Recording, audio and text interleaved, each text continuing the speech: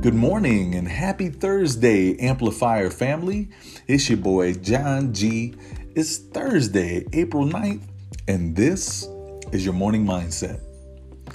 Do you know the difference between reacting, responding, and initiating? Have you ever had a bad instinctive reaction to something because of a gap between your emotional intelligence and your leadership maturity? I know I have. I won't go into great detail. I know someone out there has heard this story, may remember this story. But in my earlier days of being a trainer, my company used to, from time to time, use a staffing agency to fill our headcount. When your own HR team isn't doing the hiring and you're using a temp agency, you may not always get the cream of the crop coming in your doors.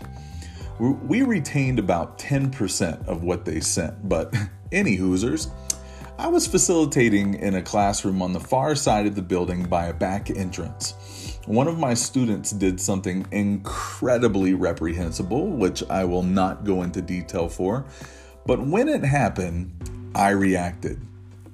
Ultimately, I threw the person out of the back door and ensured that he would not return into our building.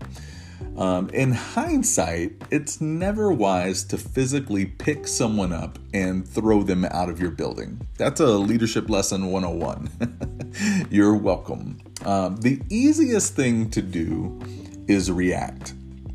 The second easiest thing to do is respond. But the hardest thing to do is initiate. Reacting, as said by Zig Ziglar, is what your body does when you take the wrong kind of medicine. Reacting is intuitive and instinctive and usually dangerous. This is why leaders have to be more than a career band. They have to be more than a salary grade. They have to be more than a job title. Leadership has to be a series of disciplines and a consciousness of thinking to avoid reaction. Will reactions inevitably happen? Yes, for Elmo's sake, you're a human being. But should they be minimal? Should people be aware of the dangers of reaction if they're a leader? Absolutely. Managers react, but responding is such a better alternative. You respond to external stimuli with thoughtful action. Organizations respond to competitive threats.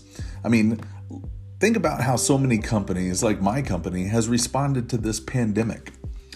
Individuals respond to colleagues or to opportunities. Response is always better than reaction, but both pale in comparison to initiative. Initiating is really and truly difficult, and that's what leaders should do. They see something that others are ignoring and they jump on it. They cause the events that others have to react to.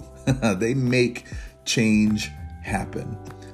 So today, choose to be a responder or a change maker, but leave reactions to the amateurs. And as always, choose kindness today. Show yourself and others grace and make a difference in the lives of those that you encounter, even if it's virtually. Amplify. Have a great day.